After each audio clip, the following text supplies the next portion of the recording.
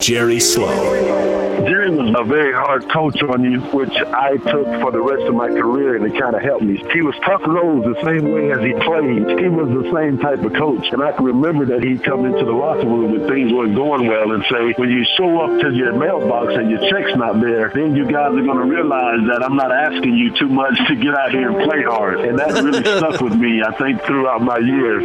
Honoring the memory of the Utah Jazz legend and member of the Basketball Hall of Fame, Jerry Sloan.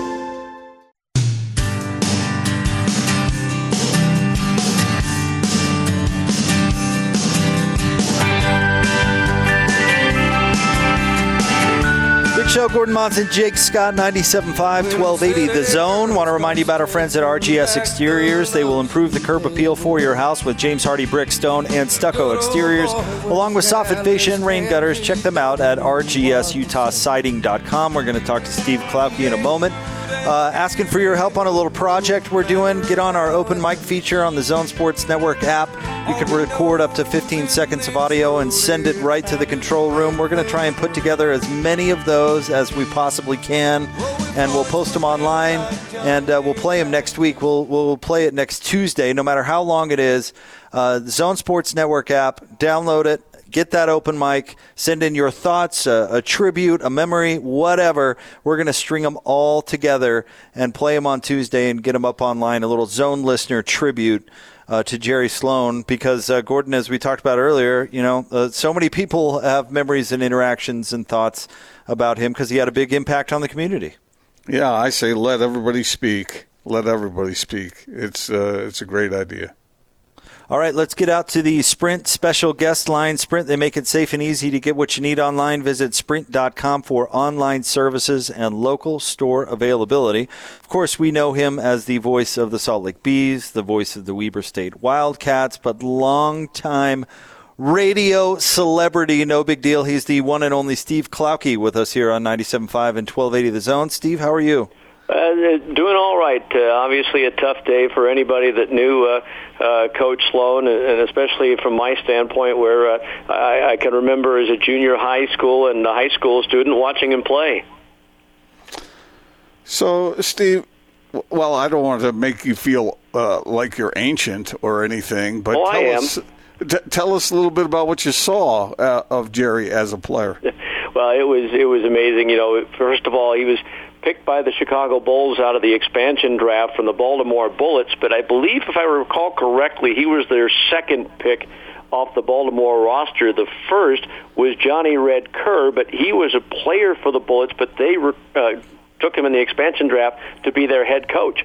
And Jerry really, when it was his second year, the first year with the Bulls, but he didn't play all that much for Baltimore the year before that. But it didn't take very long for him to become the centerpiece as far as fans in Chicago were concerned, because, as you might imagine, he was tough as nails out there, gave it his all every night, night in, night out, and it was really a joy to watch him play. When he and Norm Van Leer were paired up as the guards on the Bulls' backcourt, the best way I could compare them to, as far as how they played their defense, they reminded me of a pair of Oakland Raider bump and run cornerbacks. They were that tough. But they were those two together were quite the teammates and all that. So he really was Mr. Chicago Bull before Jordan came along, and it was always fun to watch him play, whether it was the first year at the old International Amphitheater or later at the old Chicago Stadium. But that first year, the amphitheater, it was right next door to the Chicago Stockyards, and quite frankly, it smelled like it. And so when I had a chance to meet Jerry for the first time after moving out to Salt Lake to become a part of the Jazz pregame, halftime, and postgame shows, I asked him, Jerry, how could you guys play there? It smelled awful. And he looked at me and goes, Steve, you forget, I'm from a farm in southern Illinois. It smelled like money to me. Steve Klauke is with us here on 97.5 and 1280 The Zone. And Steve, my dad grew up watching him play as well, and would always say that Jerry Sloan was the toughest NBA player he ever saw. And Jerry, as a coach, that's that I think is his big legacy with the Jazz that even lives on today. Play hard, play tough, and have that kind of hard-nosed attitude that fits so well with the franchise as well as this community. Well, from my recollections of those days, I believe he was really one of the first, if not the first, to patent taking charges. He was proud. He wanted to take 10 charges a game, as Dick Motto would later say, his old head coach with Chicago. He was right there planted in the lane. He didn't care how big the guy storming down the lane was. He wanted to be able to take that charge. He was a guy that prided himself on defense, but, he could score a little bit, too. I mean, he averaged 18 points a game one year, and I was fortunate enough to be in Milwaukee the night that he set his career high, which was 43 points in a game against the Bucks. And many years back when Tim Buckley was writing for the Deseret News, who was closing in on March 5th, which was the date of his record high, I remember telling T-Buck, you ought to do an article about the anniversary of Jerry's 43 points. He was 19 for 36 from the field and 5 out of 6 from the foul line. 43 points is impressive without any three-point line. And he thought that would be a good idea. So he talked to one of the players, and one of the players was Matt Harpring. And he said, he gave Matt those stats, and Harpring looked at T-Buck and said, "You mean Coach Sloan took 36 shots in one game? He'd never let us do that." And for the next 2 days at practice, Jerry had no idea why, Harpring kept calling Sloan Kobe.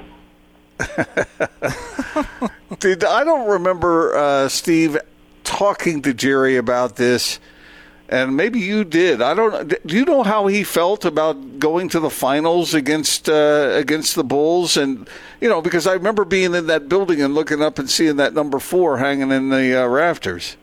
Yeah, it was a little bit different for him. I mean, but from what he told me, it was a situation where the Bulls were great to him. He had a great career there as a player, a brief career there with one successful season as a head coach. But at that point, he had already been with the Jazz for 12, 13 years, and at that point, he looked at it as the Jazz were his employers, and there was no real melancholy feeling about playing Chicago. Steve Klauke is with us here on 97.5 and 1280 The Zone. How much do you think Jerry's upbringing, you mentioned the farm there in Illinois, how much did that play into who he was as a person, player, and coach? Oh, it was everything. It was really everything as far as the way he was brought up. It was a tough living, and as far as working the chores in the morning before going to school, working the chores in the afternoon after coming home from school, and for 6 years a one-room schoolhouse. So really, that kind of started and developed his demeanor in regards to his work ethic and how tough he was, and that you had to put in a good day's work to get results. The old lunch pail line that he always used to use with his players. So I really think that kind of a background, and playing at McLeansboro High School and bouncing from the University of Illinois eventually to Evansville University really was a part of his foundation. And I think it also led to the fact that he was, he loved the camaraderie of basketball because it was a lonely life on the floor. That's why I think he always enjoyed his teammates, whether it was his high school buddies from McLeansboro, his college teammates, or even his professional teammates. I can remember how devastated he was when Johnny Kerr passed away, and then a week later, I think it was, Norm Van Leer passed away, and then probably his closest friend on the team, the center, Tom Borwinkle, he passed away, about 10, 12 years ago. And I remember how close they were, and of course the famous story that Jerry used to tell, that in Northbrook, Illinois, where he lived when he played for Chicago, that Borwinkle bought the house behind his, and one day he was looking out to the backyard and saw that Tom was building a fence. So he went back, and Tom was 7 feet tall, and he asked Tom, "Well, how high is this fence going to be?" And Borwinkle said, about 6 feet 9 inches tall. That way I could look into your backyard, but you can't look into mine. I remember when I went to McLeansboro, Steve, and talking with the owner of Don's Liquor Hut about Sloan, and this is what he said about him, and it goes right in line with what you were talking about. He said, he'll come in, get a couple of bags of peanuts and a beer, and we'll sit a while and talk. Everybody around here knows Jerry, and when I was there at Don's Liquor Hut, I talked to somebody else, and that person said of Jerry, he said, he's one of us. If he were here right now, he'd be the worst dressed person around in bib overalls and an old hat. He was dirt poor growing up, and even though he's been successful and put us on the map, he never changed. No, and the thing is that, because of that background, this is probably why he was such a generous person, whether it be with his time or his money. As I found out my first couple of years doing the Jazz pre-half and post-game and traveling with the team during the postseason, it was impossible for me to spend any of my expense money if he was in the neighborhood, because he would always make sure that you didn't pay for anything you drank, anything that you ate. He was that kind of a person. Steve Klauke with us here on 97.5 and 1280 The Zone. What about him made him a great coach, do you think? I mean, lots of great players try coaching, and not all of them succeed. Why was Jerry able to, do you think? Well, I think it was a couple of things. One would be his work ethic. I think, bar none, he wanted to work as hard as he could to be as successful as he could, and he didn't. He wanted the players to be the same. But I think the players were always respected the fact that even when times were tough, he would always have their back, which was the case, I think, that he learned while playing under Dick Motta. I'm sure his high school and college coach had an effect as well, and I'm sure he learned a little bit as well under Coach Layton. So I think he took all of that and developed the style that he wanted to go with, and obviously very successful style it was. So, Steve, if you if one day one of your grandkids came up to you and said, "Hey, Grandpa, tell me about Jerry Sloan," What would be the thrust of what you would say? Probably he was one of the most intense people that I ever met in regards to what he did for a living.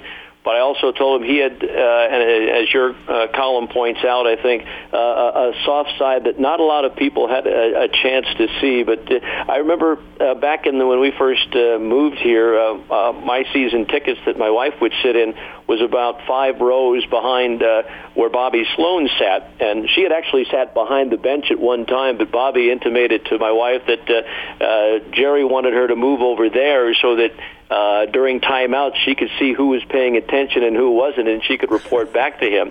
But it was funny that she would say that it was a situation where he was great at not taking it home. He was able to separate work from pleasure, work from his home life, and all that. And I think I would probably stress to the grandkids, if and when they come around, that he was as intense a person that I ever met when it came to his job, but as soft as could be when it came to home and family.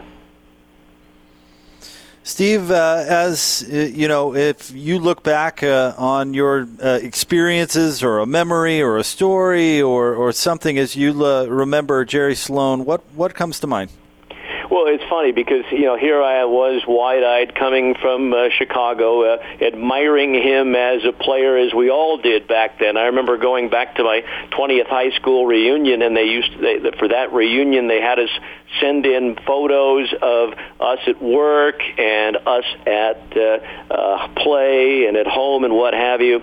And I remember that I sent a couple of pictures. Yeah, I tried to grandstand it. One was me talking with John Stockton, and the other was with Jerry. And when the picture of me and John came up on the screen, there was very little reaction. And then 2 minutes later, when they showed a picture of me interviewing Jerry, the roar at the reunion was deafening. It was a lot of fun because that was Jerry to us. He was Mr. Bull at that time. So he was a guy that I just was in awe of when I first came here, but that awe was quickly changed because he made sure that you didn't fawn on him. And so he kind of set me straight early on, but it was really, really, really great to me as far as developing what I was doing with the Jazz and all that. And then even in the transition to baseball, he'd make fun of me for switching over to doing baseball, even though I was with the Jazz during the regular season, because he really wasn't a baseball fan, although his wife made him buy season tickets the first season of the Buzz, and he went to his first game after the playoffs were over with, and I don't think he went to another game after that because a hitter took a swing and a miss, and the bat slipped out of his hands and came 3 feet away from hitting Jerry. So, Steve, what if you were to mention the moment where you saw Jerry the maddest, if that's a word, what would your memory be? And when you saw him at his happiest? Well, happiest would always be when the opportunities came during the course of a season when son Brian or daughters Kathy or Holly were able to come back to Salt Lake and visit with him, and later on would have his grandkids there to see him. As soon as the media huddle broke up, go over to them, and the big smile on his face, regardless of whether or not the Jazz won or lost. It was always great to see, and that was when I always saw him at his happiest. His maddest, well, there were a couple of things. One is I always noticed every year that the Jazz had to repaint the purple underneath his seat because he'd stomped so hard the purple would start to fade away. So that was kind of a cumulative mad. But I think the maddest I ever saw Jerry was when he was a player. The Bulls were playing in Milwaukee, and he and Norm Van Leer were on the bench, and some fan came down from the stands and just poured beer over both of them. And, of course, the two of them were furious. They charged into the stands and basically pummeled the guy. And, of course, back then that was just considered protecting your territory, and they were neither fined nor suspended. Steve, wait. I want to see the guy who has the nerve to dump a beer on Jerry Sloan. Well, I don't remember what exactly he looked like, but the term hamburger face might jump into my head. Steve, last thing from me, and I know this is not the topic of the day, but wondering, we're following the comeback of sports very closely, wondering if you're hearing anything at all about minor league baseball coming back, and maybe good news or not about if we're going to get to the ballpark this summer. Well, I know that it's all up to the major leagues, and every formula that I have seen so far is not encouraging, but I'm going to hold out hope until we're told no, because a lot of the different formulas I've seen have the major league teams carrying 4 or 5 extra players, expanding their roster, and then having 20, 25 players working out at their spring training camps just in case they're needed due to injury. So it's not promising at this point, but I'm not going to hold out or completely hold out hope.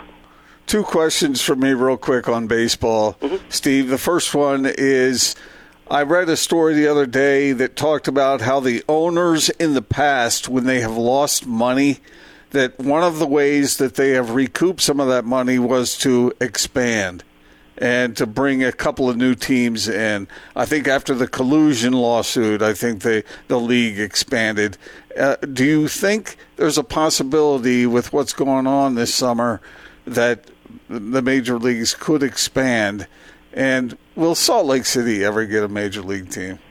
On the first half of that, I would say yes. I wouldn't be surprised if they expanded, because I think that's something that's been kind of on the back burner. Talks about getting Montreal back into Major League Baseball. I know Nashville's been mentioned. I know Russell Wilson, the Seahawks quarterback, is a part of a group trying to bring Major League Baseball back to Portland. So I do see it happening.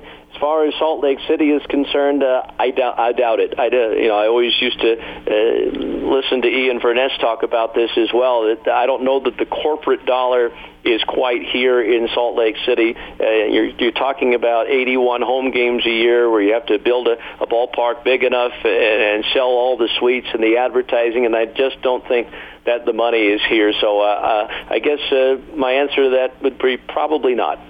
All right, and last thing from me, Steve, is what do you think of the Doosan Bears? Do you think that they have enough talent to win the Korean League? Well, if I'm not mistaken, they do have one former Bees pitcher on their roster, Drew Rucinski. So, I think they have a chance to go all the way, but they need to stay healthy because they don't have a lot of depth in their minor league system. That was amazing. I love it. We've adopted teams from the Korean League, and I took the Doosan Bears. Austin took Samsung, whatever they are. The Lions. The Lions. Remember the name. And Jake, who'd you take, Jake? The Kiwoom Heroes. The Heroes. Well, ask a question about Korean League baseball to Steve Klauke, and he's breaking down the roster. But Klauke knows the perils of being a fan of a team named the Bears, though, Gordon. Ouch, ouch. Come on, Austin, ouch. Wow. I still, every time I think of the Bears, I think of, okay, could have had Patrick Mahomes or the Houston quarterback, whose name escapes me for the minute, but no, they took Mitchell Trubisky instead. Good move. Yeah, gotta love it. But just to summarize, it was a joy and a pleasure to watch Jerry play, and a joy and a pleasure to be able to talk to him on a one-to-one basis over the years. And the one thing I'll always remember is he absolutely, matter of fact, this was the last time I talked to him, he absolutely adored my wife's homemade caramels, to the point where he said that he would eat them like popcorn. And the last time that I gave them to him, January of 2019, he looked at me and said, well, I'm going to put 10 pounds on. Bring those around sometime, will you, Steve? Yeah, what's this? How am I just learning about these caramels now? Well, you have to be on her good list. Oh boy! We got work to do. Yeah, we got to make that happen. Klauke, thank you very much for jumping on with us, my man. We really appreciate it. I appreciate the invite. Thanks. Thanks, Steve.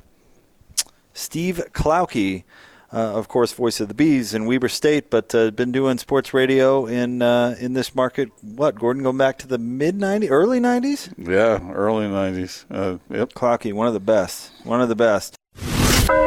Celebrating the life of Utah Jazz legend, Jerry Sloan. He made players better, and I think the organization saw that. The whole league saw that. He's considered one of the best coaches ever in the NBA, and just I'm very proud to have played for him. Honoring the memory of the Utah Jazz legend and member of the Basketball Hall of Fame, Jerry Sloan.